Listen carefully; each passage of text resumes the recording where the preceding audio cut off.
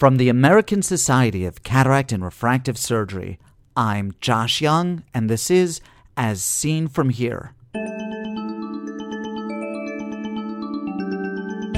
On today's podcast, Femto AK Fidelity and Crosslinking consistency at ESCRS. I think the optical zone is a big issue here, and that was probably one of the mistakes that we've made along the way. First this. The Combined Ophthalmic Symposium, COS, presented by ASCRS, ASOA, and ASORN, is moving from the Riverwalk to the Colorado River as this exciting meeting relocates from San Antonio to Austin. From August 21st to 23rd, COS educates your entire practice all in one weekend at the brand new JW Marriott Austin. If you've never been to Austin, it's a great place, consistently ranked as one of America's best cities to visit, and attracting more than 21.5 million domestic visitors each year. Formerly known as the Ophthalmology Symposium, COS offers an ICD-10 course, resident and fellow programs, ASOA practice management, integrated practice optometrist, nurse and technician programs, as well as an excellent program for the practicing ophthalmologist. Registration is now open, but the early bird registration deadline is Wednesday, July 15, and the housing deadline is Wednesday, July 29. Go to cos.ascrs.org for more information, to book housing, and to register today. I had the opportunity to interview a number of people advancing the forefront of ophthalmology during the ESCRS annual meeting in London. Edited versions of these interviews are presented on the iWorld Replay website as brief videos. I'm going to present these interviews in their entirety over a number of podcasts. Today we hear from Richard Davidson on Femto AK Fidelity and from Farhad Hafezi on cross-linking consistency. I'm here with Rich Davidson. You know, Rich, we're told that the Femto is this very precise tool, and you know we can plan things out to the micron, to the nanometer. Well, not to the nanometer, but you know, to a precision that is exceptional. You did a study looking at what we achieve relative to what we aim for, both in terms of the geometry of the incision, you know, what the planned depth is, and the effect that it has on cylinder. Can I get you to talk about what the study was, how you set it up, and then, of course, what you found? Sure. So we actually broke it into two different studies. The first study looked at how much astigmatism are we actually correcting with the femtosecond laser, and the results were quite variable. In some cases, we were aiming for 1 or 1 1/4 diopter, and we only corrected a third of a diopter. In other cases, we were pretty close to what we were aiming for. We then decided to look at, were we actually getting the depth that we intended? Meaning, if we were going for 85% depth in the cornea, were we getting 85% depth? And in fact, it was quite variable there as well, meaning some cases we were very close to 85% depth, and other cases we were off. And the variability was between 7 and 13%. Well, that's, 13% at an 80% depth, that's a lot. Correct. Right? That's exactly right. When you saw this variability, was it generally skewed towards less depth, or were you just as likely to get more depth? It was skewed towards less depth. We never. Well, that's fortunate. That's exactly right. Yeah, there were no cases in which we were deeper than we intended. And what about with correction of cylinder? What did you find there? Correction of cylinder, there were 2 patients that had their axis flipped. Otherwise, we were under-correcting the cylinder as well.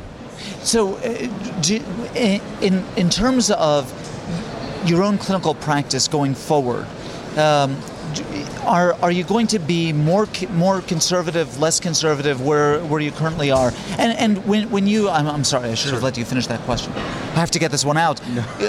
Which is generally, and prior to the study, what percentage of the manifest cylinder did you aim to correct with your Femto AKs? So we were aiming to correct the full cylinder if possible, meaning if it was a diopter and a quarter based on their keratometry readings, we were aiming for a diopter and a quarter. This is still a work in progress for us, meaning we are actually continuing to be more aggressive. We've been using the Donnenfeld nomogram, and when we first started doing this, we were using 66% of the Donnenfeld nomogram. We then switched to 85%, and now we're using 100% of the Donnenfeld nomogram. We don't know what to do about the depth issue yet, and some of the depth readings may be artifact in the sense that it's very hard to image these incisions using the Visante OCT, and so some of the factors that we may be off may also be due to the fact that we're not measuring them well. Right, no, I understand what you're saying. That's a valid point. So let me take it back to something that you just sort of skimmed over here.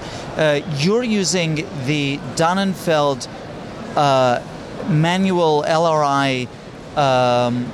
Where the optical zone is generally much larger than we're doing with the Femto. Right. You're using this for intrastromal treatments?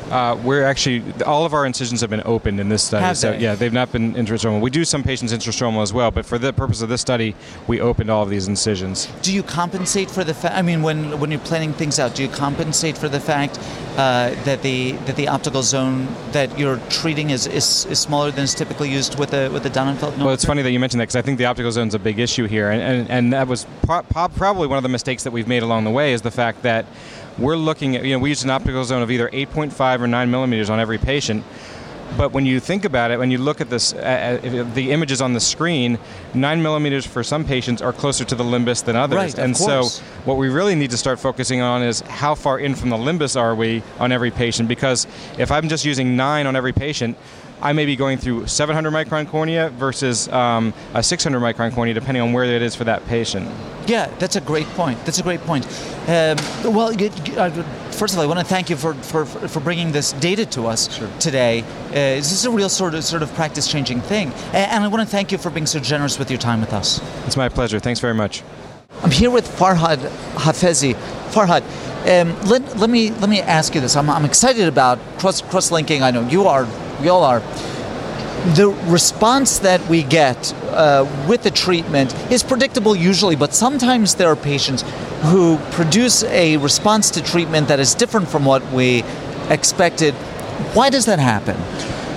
Yes, Josh, when I received the title of that presentation, I had to first think on how to categorize the presentation, and I realized that one way of categorizing might be we've been performing this treatment for 15 years now, and there is a lot we do not know yet, and maybe sometimes we encounter unexpected responses because we deal with mechanisms we don't fully understand, and on the other hand we sometimes encounter unexpected responses because we do not respect what we already should know and what is already published. So I think it's a mixture of both the unknown that has to be conquered and the known that is not always in the surgeon's mind when he performs the treatment. So let's sort of break it down. Let's start with the knowns, the things that we should understand that the treatment produces that we're not managing in the way that the patient needs. So if we start with this, I think the two most common risks that I've seen in unexpected responses were damage to the endothelium and post-op infection and melt. Now, damage to the endothelium strictly can only occur if there is too much energy arriving at the level of the endothelium, and part of cross-linking is pure physics. It's respecting the Lambert-Beer law of absorption of energy the deeper you get into the tissue. And when we were looking at all the cases that were reported in the literature of endothelial failure, there is not a lot of them, but they exist. Then they share two things. They all used riboflavin with dextrane in it, and we know that dextrane considerably thins the cornea during the 30 minutes of installation, and none of these reports remeasured thickness at the end of the 30-minute installation. So probably the endothelial damage reported in these studies simply occurred because the cornea was thinner than 400 microns at the end of the treatment, and this is by non-respecting the physics behind it. And this is one issue. The other issue is the melts and the infection. I personally, in 15 years of treatment, was lucky, maybe lucky, but I've never seen an infection. But I do never use NSAR, for example, in my patients. the Academy has a clear recommendation on NSAR after surface ablation, for example, and you may use them, and I'm fully in line with this. The only problem is if the surgeon gives the NSAR into the hands of the patient and tells them, come back in 3 days, I'll put a bandage lens on your eyes and use these drops 3 times a day. Now, we all know that NSAR as a side effect have a mild anesthetic effect. So the patient will for sure not use these drops 3 times, but 30 times, because it helps him dealing with the pain. And NSAR may induce matrix metalloproteinases, which lead to corneal melt and increase the risk of infection. So I think it's a lot about understanding the substances that we use post-operatively and apply what is known, and sometimes this is not as respected, and then you see very unexpected results. Now, can you see results that you don't expect from collateral tissue damage? You know, things like limbal stem cells is what I'm thinking about. Limbal stem cells were for long an issue.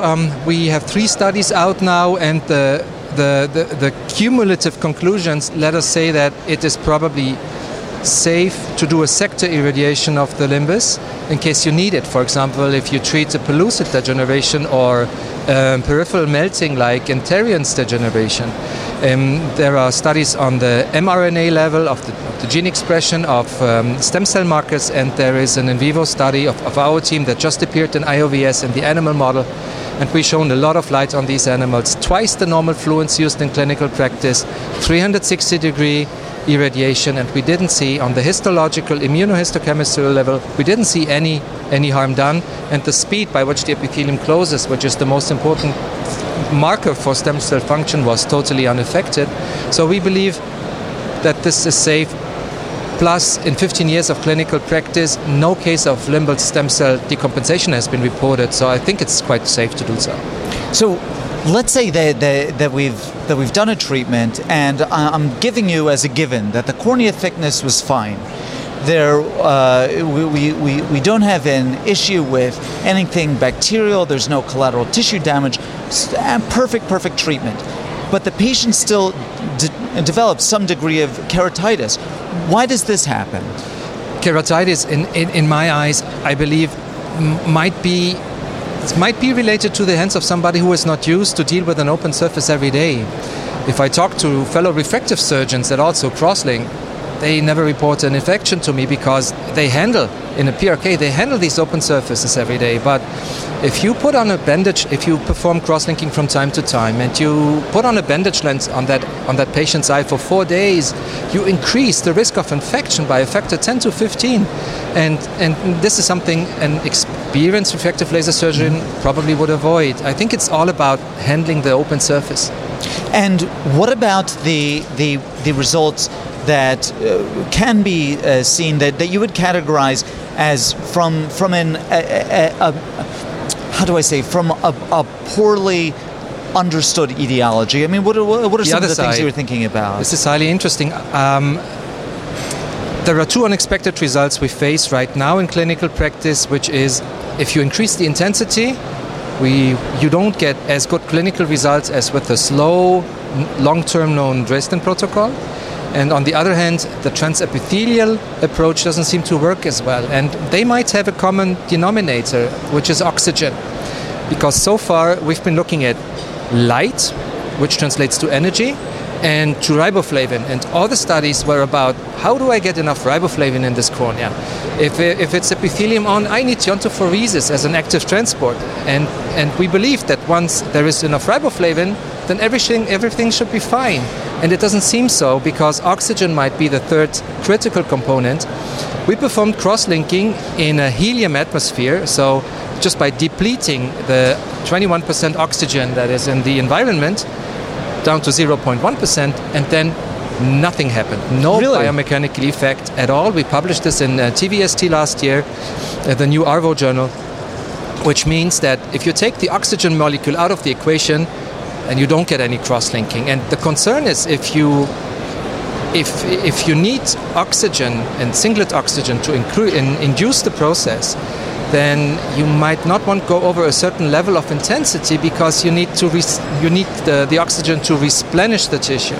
And if you come with a lot of intensity, you decompensate the steady state mechanism, and there is not enough oxygen for crosslinks to occur. And if you have the epithelium on top of it, even with enough riboflavin in the cornea, you might have an additional barrier to the oxygen. So the worst thing you can do is high intensity epithelium on rapid crosslinking, because you will simply run out of this third essential factor. That's our current belief. Well, that's really neat. That's really cool. Farhad, I want to thank you very much for bringing this data to us and for being so generous with your time with us today. Thank you for helping us spreading the message.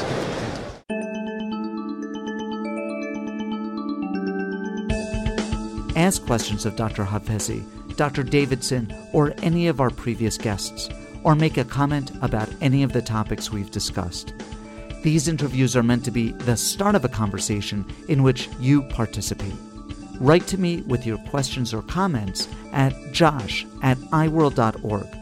As Seen From Here is a production of the American Society of Cataract and Refractive Surgery. Be a part of the next podcast. I'm Josh Young.